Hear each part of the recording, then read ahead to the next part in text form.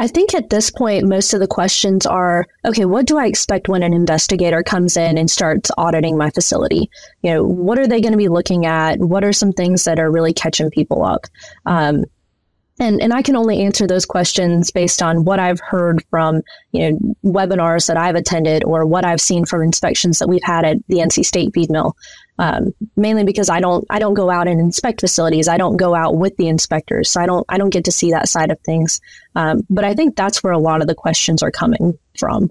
You can sit through the PCQI class and you sit there and you check. We're doing all these things, but from the eyes of the inspector, what are they going to come in and what are they going to really be honing in on? And for right now, I think that's mainly things like mycotoxins and housekeeping, pest control. And I will say that, a facility that when you walk in and it looks nice, it has you can tell that it's been swept recently and it just has, this nice look to it. There's going to be a whole lot less questions about what you're doing when, there's a good first impression. A whole new era of communication in the feed mill industry is coming. Now you have the brightest minds in the global feed mill industry right in your pocket. And what's best? You can listen to all of them while driving to a feed mill, to a farm, traveling, or running errands. It's never been this good, and it's never been this simple. We want to thank the innovative companies and products whose support and trust make this podcast possible. Evonik Animal Nutrition. We are sciencing the global food challenge. Welcome to the Feed Science Podcast Show, a weekly podcast where you'll find cutting-edge insights and all that's working in the global feed mill industry. Evonik Animal Nutrition is committed to ensure food security and safety while reducing the ecological footprint of animal farming. Its products and services use evidence-based solutions that seek to promote animal welfare and reduce reliance on natural resources. All this is underpinned by long-standing industry partnerships and deep customer understanding. Evonik's focus on efficiency, sustainable, healthy nutrition, and collaborations with livestock farming partners creates value for customers and consumers. Welcome to the Feed Science Podcast Show. For Wisenetics, I'm Adam Fahrenholz here at North Carolina State University. Today, my guest is a colleague here in our program, Marissa Cohen. Hello, neighbor. Hey, neighbor. I say neighbor because we are literally sitting in offices right next to each other.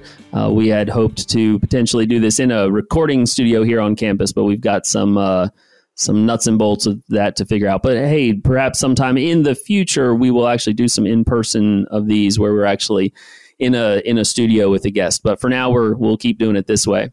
So Marissa is what we refer to here at NC State as an area specialized agent, which means that she has a specific set of outcomes and goals related to a very specific topic that she covers from the extension perspective, working with stakeholders out in the state, but also nationally and in some cases internationally.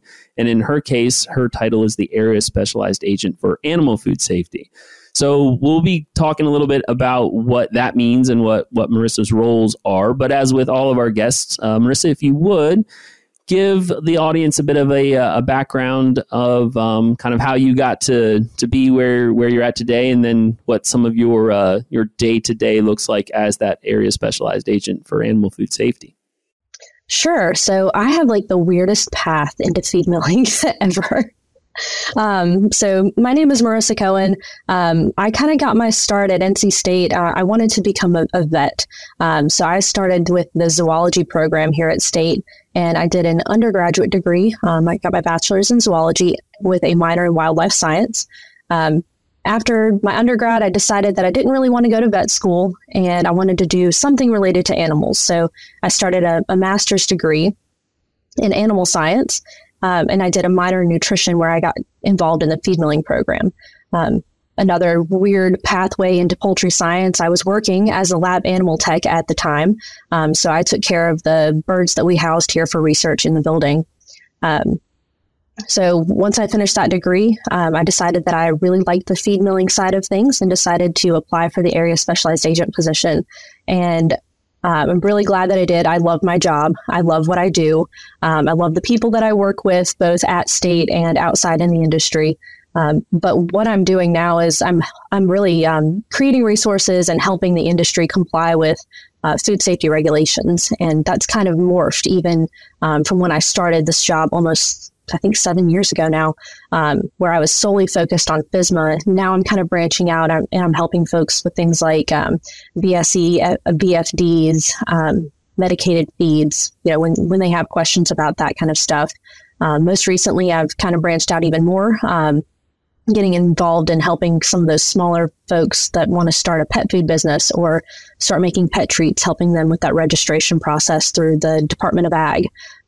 So my job, as it was 7 years ago, is completely different today. Yeah, that's certainly a fact. And as someone who sat on the committee when we went through the process and ended up hiring the position and hiring you into the position, there was a lot of I'd say a lot of question about what exactly this person would be doing. And as you mentioned, FSMA, the Food Safety Modernization Act, had basically been fully implemented at that point, but everybody was still learning how to comply. And it was, well, this will be kind of the FSMA position. But I'll give Marissa some flowers here to her credit.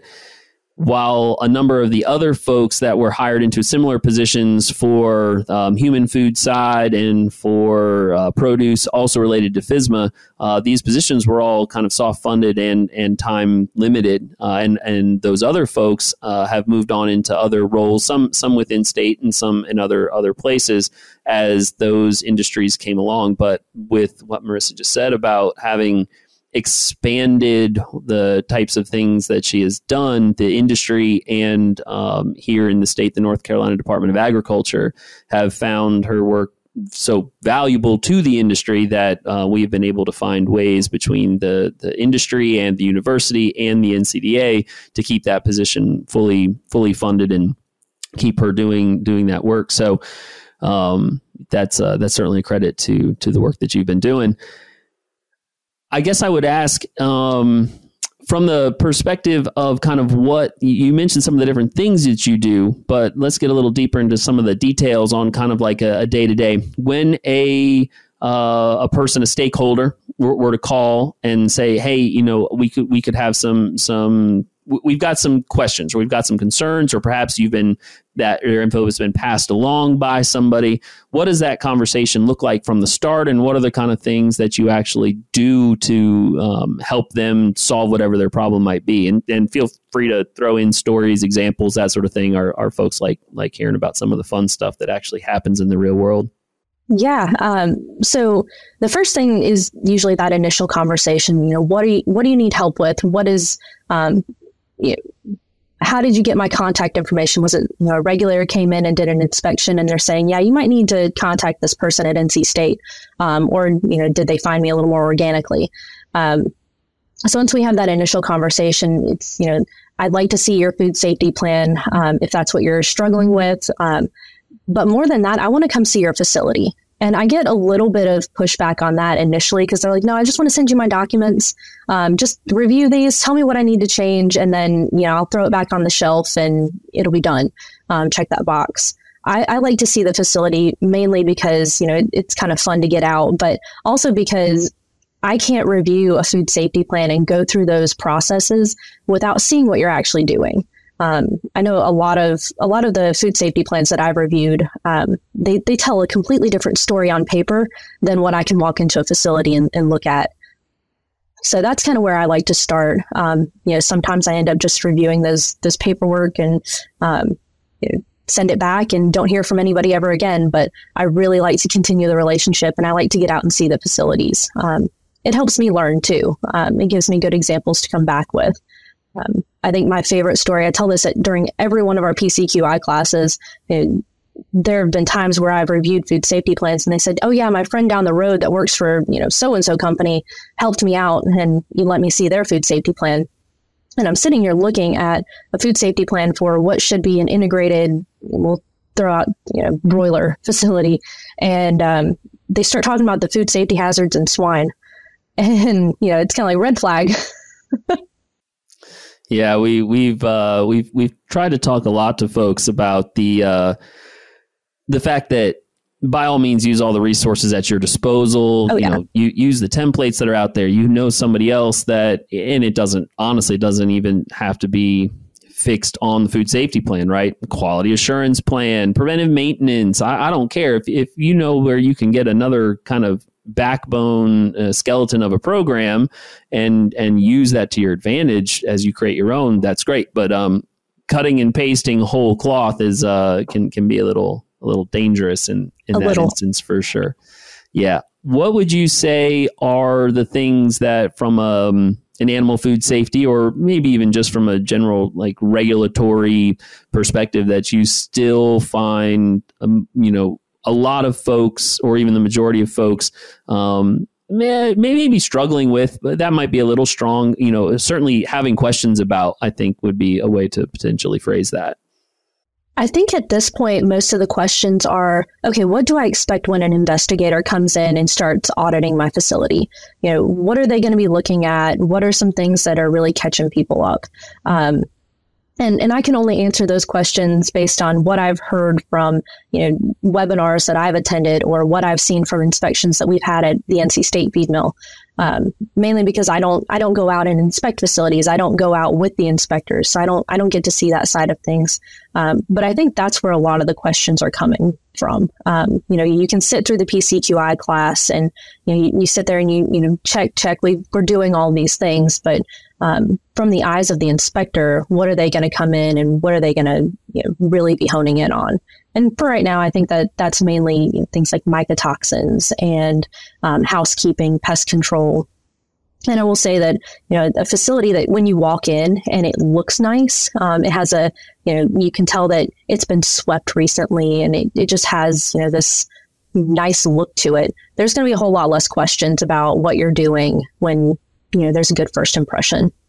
Absolutely. Yeah. That first impression means a lot. And we talk again, you referred to the PCQI courses. So the preventive controls for qualified individual courses that we run here at State and that are run by a number of folks, other universities, organizations, individuals all throughout the country and some internationally as well to get people up to speed on what they need to be a preventive controls qualified individual for that animal food safety plan, which obviously most facilities we think should have in place and be familiar with at this point.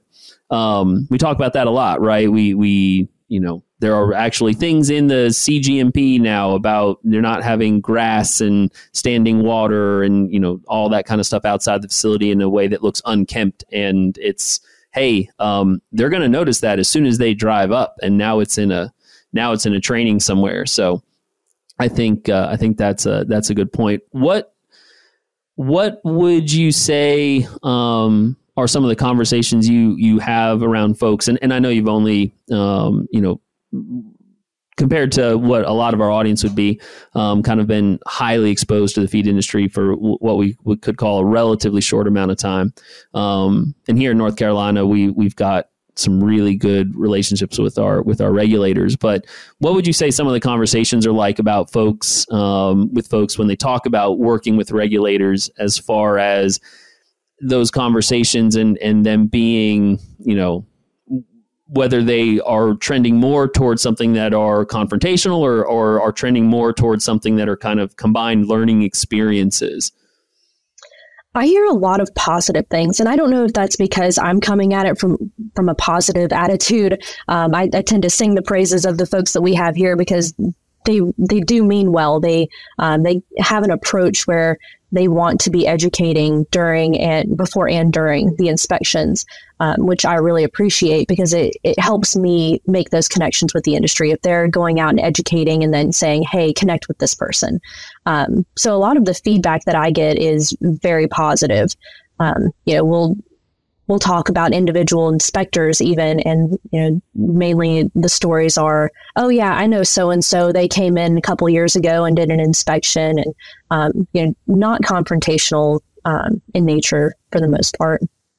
Yeah, I think that's something that there's a history of that to some extent, or at least a believed history of that, stories that have gotten passed down. It's like anything else. It's the bad stories get passed down. The good stories they just fade into the past because there's nothing fun to talk about there, right? So I think that's been a positive thing, is there's been some growth in what that relationship has looked like. How about outside of FSMA specifically? We mentioned obviously that's where your role came from and why you ended up at state. But outside of FSMA, on other things, kind of in the area related to animal food safety, you mentioned a few things there at the beginning, regulatory wise, but others, I'm sure you've had folks come and talk to you about, what are some other things that I could be doing? What are some things maybe that come to mind there that have been topics of interest that folks have had, maybe even outside of, review my food safety plan and fix it, please? I've started getting a lot more questions about medicated feeds. And I think as that's kind of evolving to, things that are going to be requiring VFDs, and then just kind of weeding through the medicated feed rules. Am I doing too much testing? Am I doing enough testing? Things like that. We've got guidance documents that are coming down from FDA talking about carryover.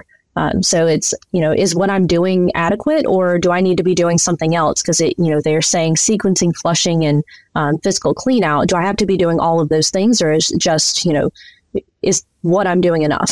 So a lot of questions like that. And then I've actually gotten quite a few questions about people who want to put new products on the market, getting started with that. And that's such a tricky thing, because you have to go through is there a definition? Is it an approved ingredient in some way, shape, or form? Have you registered with the State Department of Ag? Have you registered federally? So there's this whole checklist that you can't even call a checklist because it's different for everybody. Sure.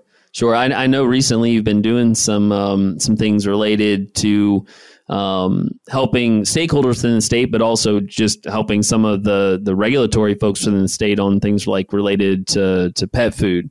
You want to talk a little bit about what that's maybe been like? That's actually been quite a learning curve for me as well, because with the FSMA role that I've served in for the last 7 years, I haven't dealt with a whole lot of pet food folks on that very small pet treat side, or I'm making this home pet food that I want to sell to my neighbors because they don't qualify for FSMA. They don't have to comply. So very new area for me, but I noticed that it was definitely an area in North Carolina, at least, where there was a gap in our extension programs where nobody was really covering this area. They're selling their stuff at farmers markets where we've got a lot of FCS agents. So that's Family and Consumer Services agents that are kind of running those farmers markets, but they weren't sure what the rules were for selling pet food. So we started off with an agent training. So extension agents that got to come in and hear the Department of Ag talk about what registration looks like. So there's facility registration and product registration. And then we talked a little bit about animal food safety and reiterating that CBD is not an approved, or hemp. Neither one are approved for use in pet food or any animal foods right now. And, having those conversations, giving them the point of contact. We decided after that we needed to follow it up and do a webinar series for the public. Anybody who's used to or who wants to sell pet food. So that was a really successful series that we did. And I've actually been in contact with a couple of the folks that were on those calls. They're wanting to sell their pet food. One has been in contact with the university to talk about co-branding products.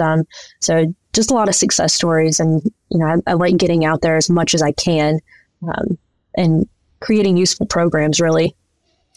Yeah, it seems, and it's especially true here in the Southeast, and obviously, the hopefully our audience is throughout the country, and we've got some international listeners as well. But for those that I guess wouldn't be familiar, in the Southeast, we're very obviously heavily dominated by large integrated operations. Here in North Carolina specifically, it's a lot of broiler. a lot of broiler facilities and also, mills doing work for breeders and layers and things like that. On the chicken side, we've got a large turkey industry here in the state and a large swine industry here in the state. And we focus a lot on those really large feed mills. And again, that's somewhat true throughout the Southeast, but there's a lot of small facilities out there, even in a state like ours where the overall tonnage is dominated by these large facilities. There's still a lot of small independent facilities out there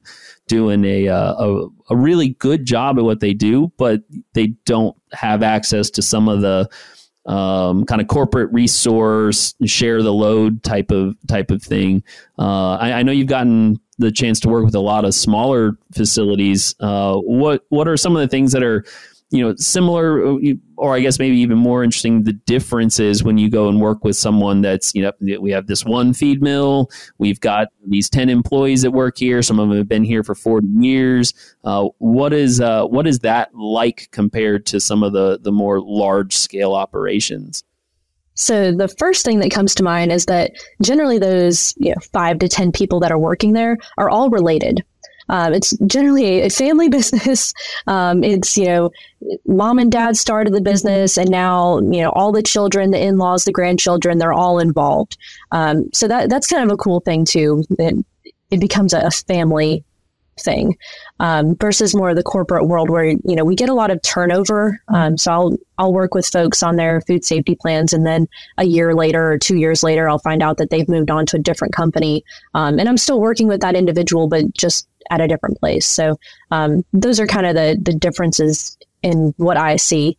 But yeah, I really enjoy going into the smaller feed mills. A lot of times it's like stepping back in time a bit. They don't have the high level automation. They don't have, generally, most of them don't have pellet mills or anything like that. So, it's just bringing ingredients in and hopefully having a good quality program to go with that and, sending feed out, whether it's, in bags or delivering it straight to the farms of their customers.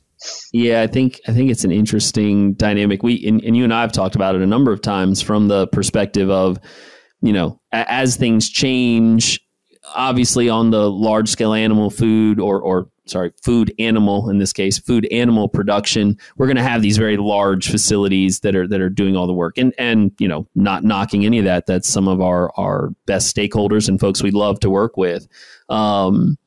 But there's also, as folks will see in the grocery store or anything else, people, go into the farmer's market, right? And I'm going to try to buy local. And I think we've seen quite a bit of that too, where our feed industry, there are a lot of folks that would like to go buy from that smaller local facility. Maybe, they don't want pelleted feed. They want something that looks a little bit more unprocessed. Unprocessed. Good. I was going to use the word natural, and I was really trying hard not to use the word natural. So good for you with unprocessed. Unprocessed is a good word.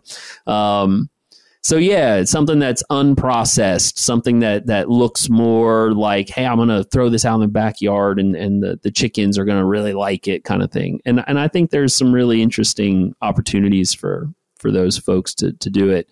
And I think what you just talked about there, structure is probably helpful for that because they build those relationships with customers that are pulling up to the dock, kind of like the old days would have been.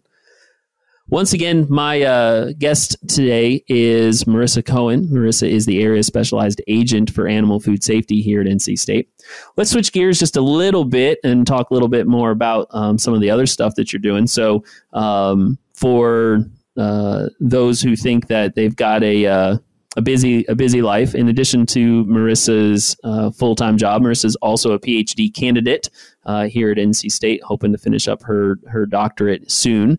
Why don't you tell us a little bit about kind of what that, let's talk a little bit about what you're actually doing. You don't have to go too far in depth because I'll start understanding what you're talking about at some point, but also what that process has been like as far as, being an employee and a student at the same time and kind of how that's been. The first word that comes to mind is long. It's been a really long process. I started this journey back in 2016. And I've just been kind of taking my time with it and, the university pays for me to take classes because I'm an employee. So that's a really big perk. So I can kind of do my research slowly and get everything done at really a snail's pace. But it's because I'm working this full-time job that keeps me pretty busy. So I think my dissertation title is the use of technology in poultry education and research. So I've done quite a bit of research in using enzymes in turkey diets, but we've also played around with AI as a management strategy for growing those birds. So that's part of the dissertation, and then taking it in a completely related but opposite direction. I've also been working with ag and extension education topics to create feed mill tools for the classroom portion of the program that you and I have worked on those Delta grants, and that's our distance education group on campus, to create some really cool tools, and then assessing those tools to see what the students what their perception of them is, and are they useful? Did they help you go through the class? Did they build your confidence and your self-efficacy throughout that classroom portion?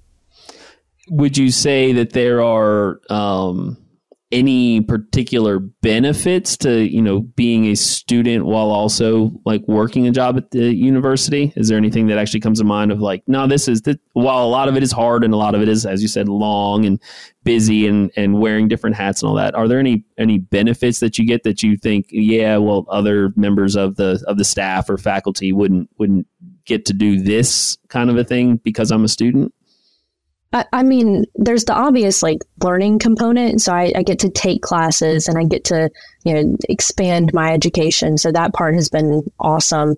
But I also get the work experience. So whereas a traditional graduate student comes in and, they might be on a research assistantship or a teaching assistantship and they have to do that part of the work. I have professional experience. I get to go meet with stakeholders on a fairly regular basis because it's my job too. So I think that's probably the main benefit.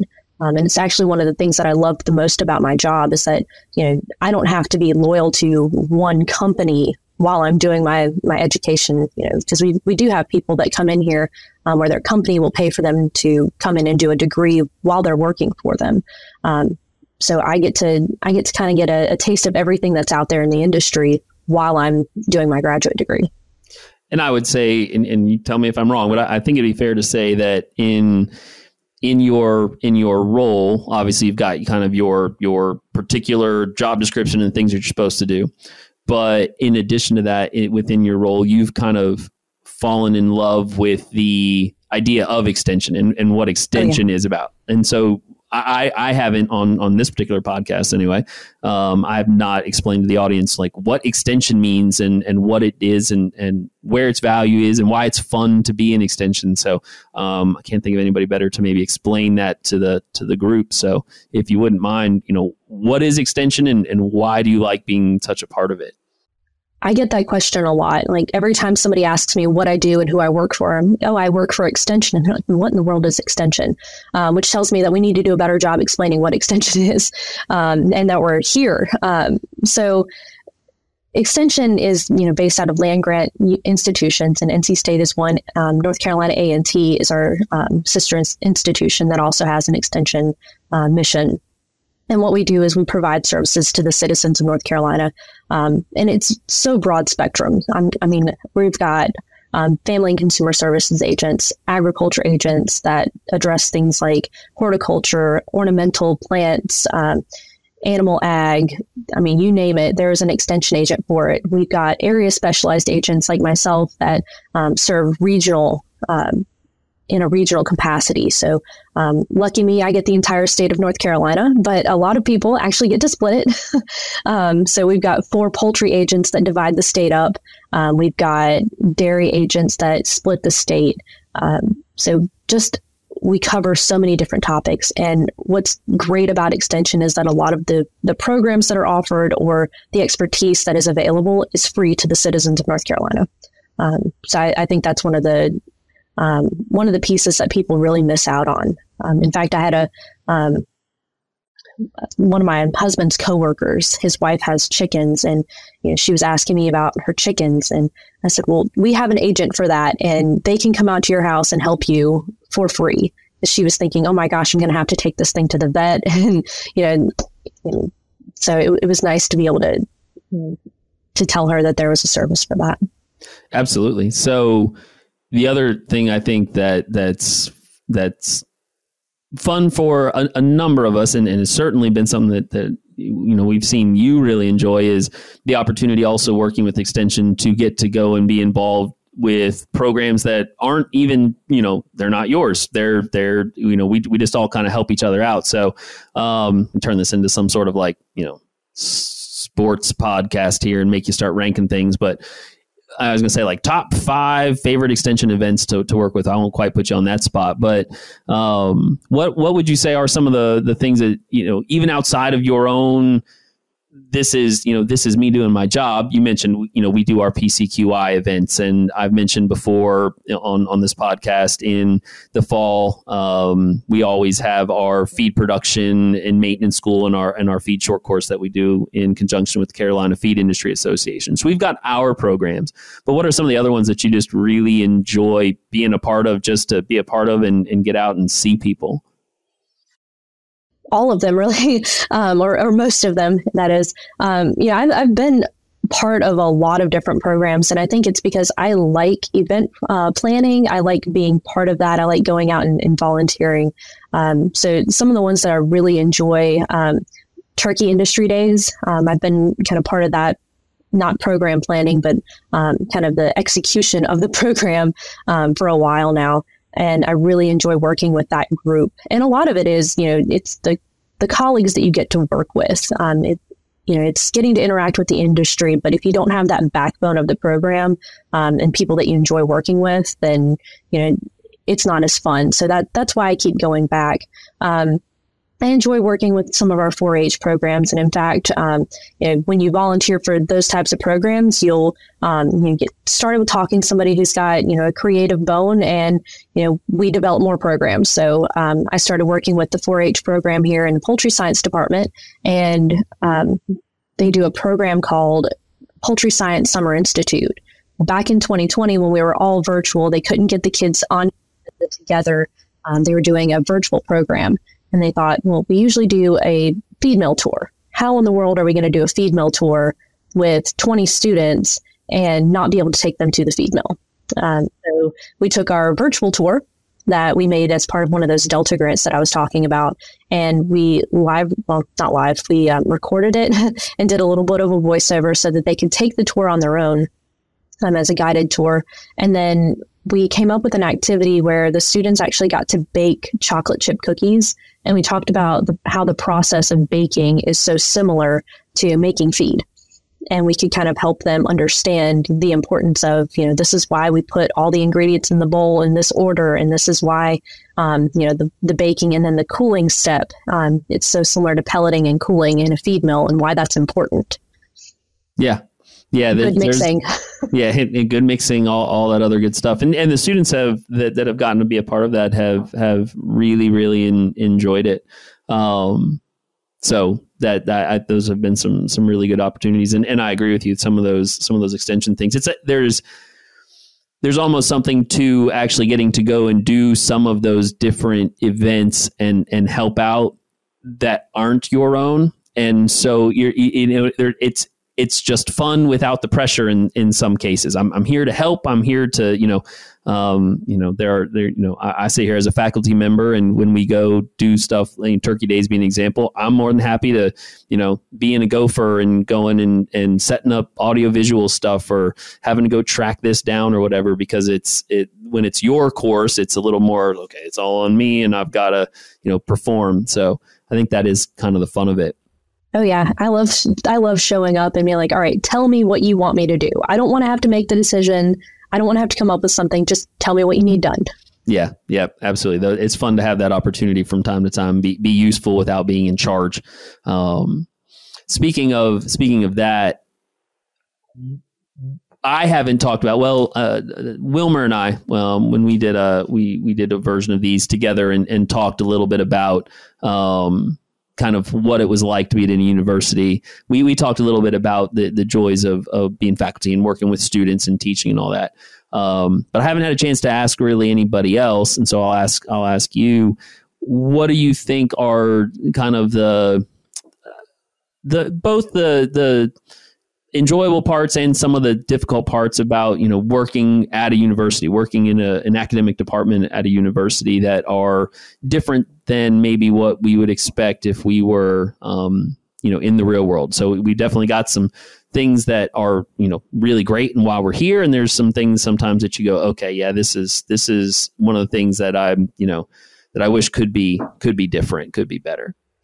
So, and I think you and I have talked about this a little bit. I imagine that if I were in industry and I had started out with a similar job 6 or 7 years ago, that there probably would have been some defined, this is what you do. I came into this job and nobody had it before me. So there was no set expectations on these are your duties. It was, all right, you need to create resources and train the industry. And however you do that is up to you.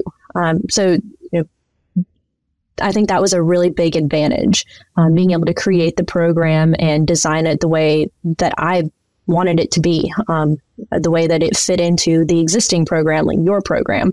But it was a little bit of a struggle because, there was no, all right, well, did you check all these boxes? At some points there were, okay, well, there's this box over here that you didn't know existed. Did you check that? But, and that's part of the reason that I love the job so much is because I got to design this program and have so much input into it. So I have a lot of buy-in for my job. There are also some frustrating things about working for the university in general. You're laughing because it's true too. And you don't have to list them. It's okay. No, I won't. We don't need a record of it, I suppose. I go home and I talk to my husband who works for a corporation, and he's like, well, we have that stuff too. I've got to jump through those hoops as well. But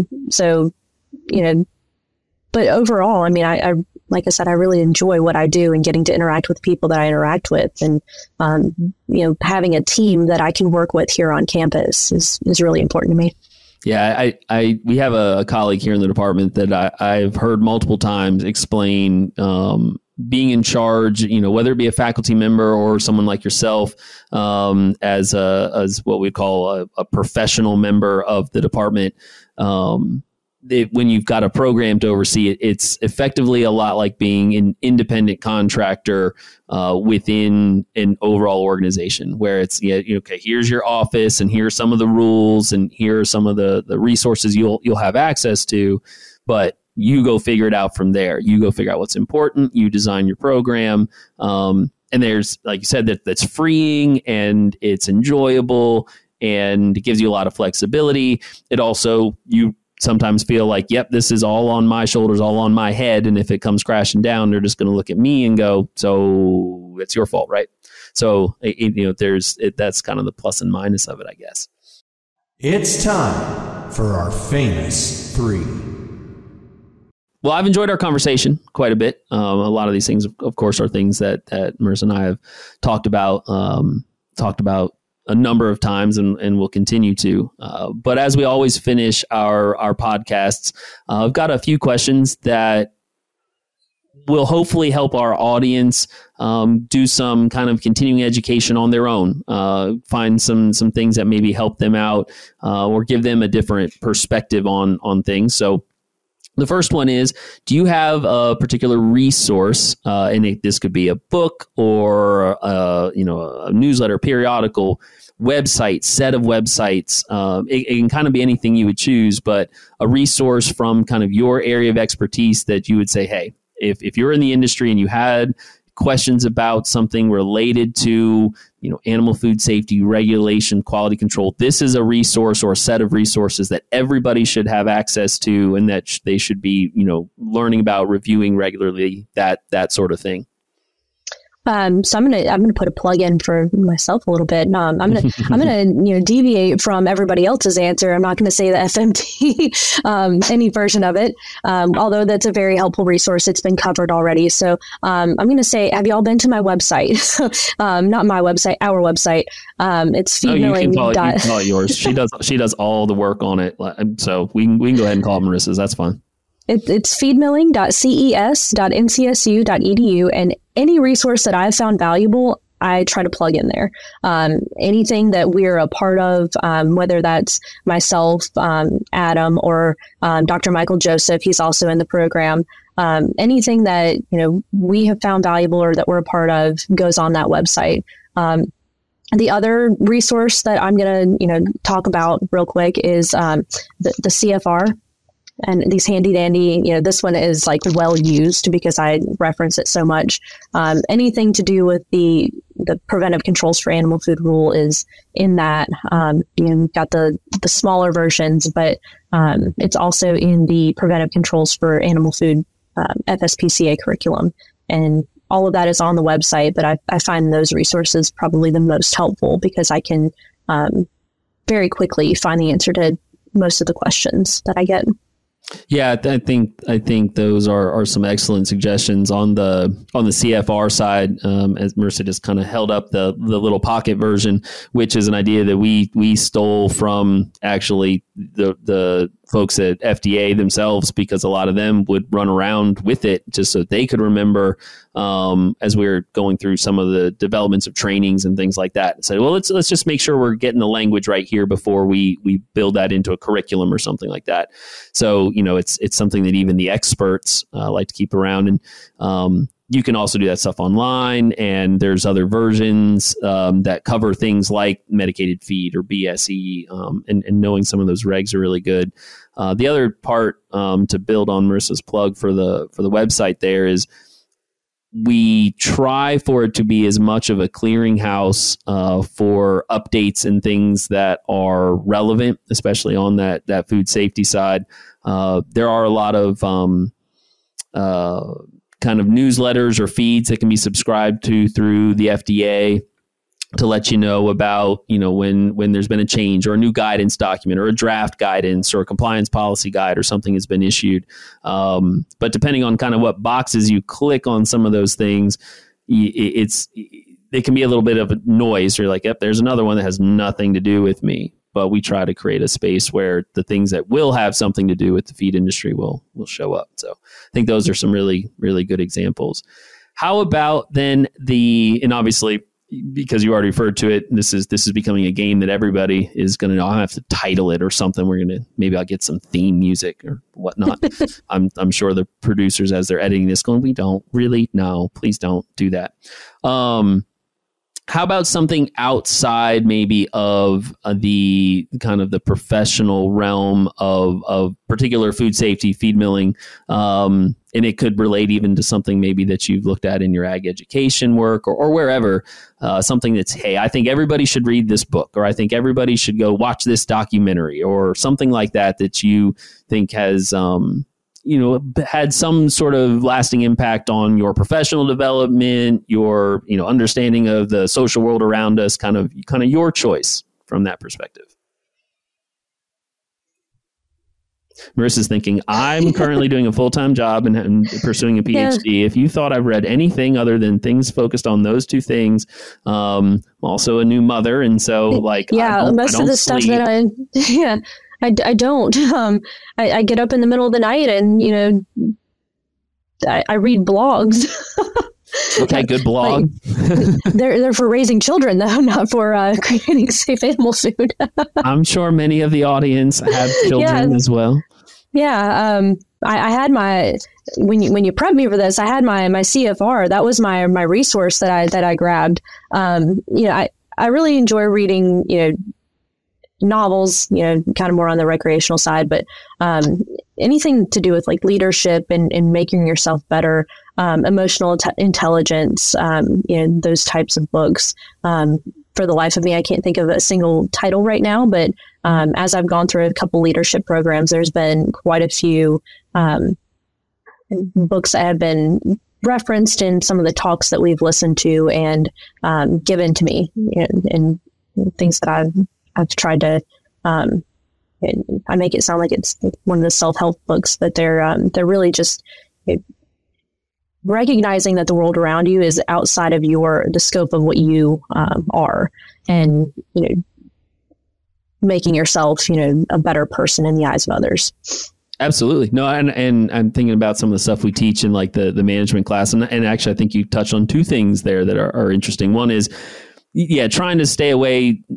That might not be quite fair, but some of the things that you might kind of consider the quote self-help things. Sometimes those things are a little, they're sugar coated kind of candy for, I know this new buzzword, but there's a lot of stuff out there that if you find the right resources, asking folks, reading book jackets, whatever, of leadership type of things, it'll make you think about something in a different way. And I think that's an important part, like you said, to make yourself better is trying to get someone outside of the echo chamber and go read about stuff that like, who's a leader that's doing something in a very different space than me that maybe does some things that I wouldn't have considered. Maybe I should go read something they've written. Maybe it'll teach me something about myself. But the other thing you touched on, I think that is important from a management, and we kind of teased you there about, being a student and a new parent and a full-time job and all that.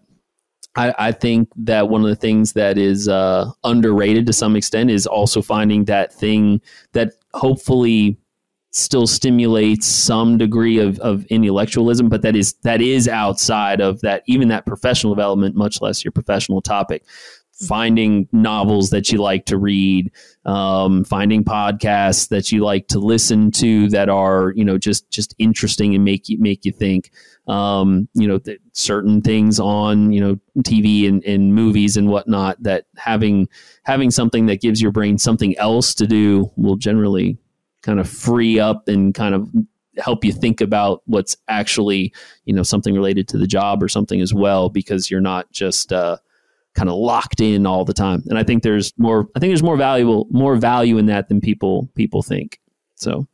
Absolutely. And, besides these podcasts, which I do listen to on my way to and from work, it's like a 45-minute drive. So it's a perfect time slot. I do like true crime podcasts. So there you go. Yes. Marissa has realized that when I think in the original intro, made fun of like the true crime podcast that I was talking about. It was targeted. Yeah, a little bit. My wife also has a few like morning radio show type of podcast that she likes to listen to, as do I. And so we both listen to each other's. It's funny because we both kind of listen. What are they talking about? Like, why do you listen to this? And it's like, because I enjoy it and it shuts my brain off from the other stuff, and I get to learn something fun or whatnot or interesting to me. And I think, like I said, I think there's more value in that than people think. And it's similar to what we've learned about, why you should actually take your vacation days, right? If you don't shut off, then you're not at your best the rest of the time. So, okay, off soapbox. Last question then. Is, in your experience, and you've obviously gotten to work with various folks out in the industry. You've also spent quite a bit of time now around the academic world, from being a student and working at various roles within an academic department.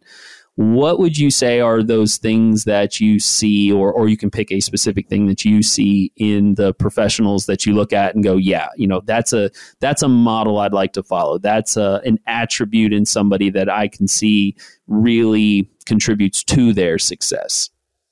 Yeah. The first kind of person that came to mind is Dr. Jesse Grimes. He's here at the university. He's our department extension leader, turkey specialist. So not even necessarily within my area of expertise, but very involved in extension. And he has this open door policy. He's very supportive of his extension people. And, that's kind of the model that, I would like to strive to be close to. Just very easygoing and, like I said, supportive. Also confidence. So even out in the industry, having confidence in what you're doing and, buy into your job. Those are the types of things. Yeah.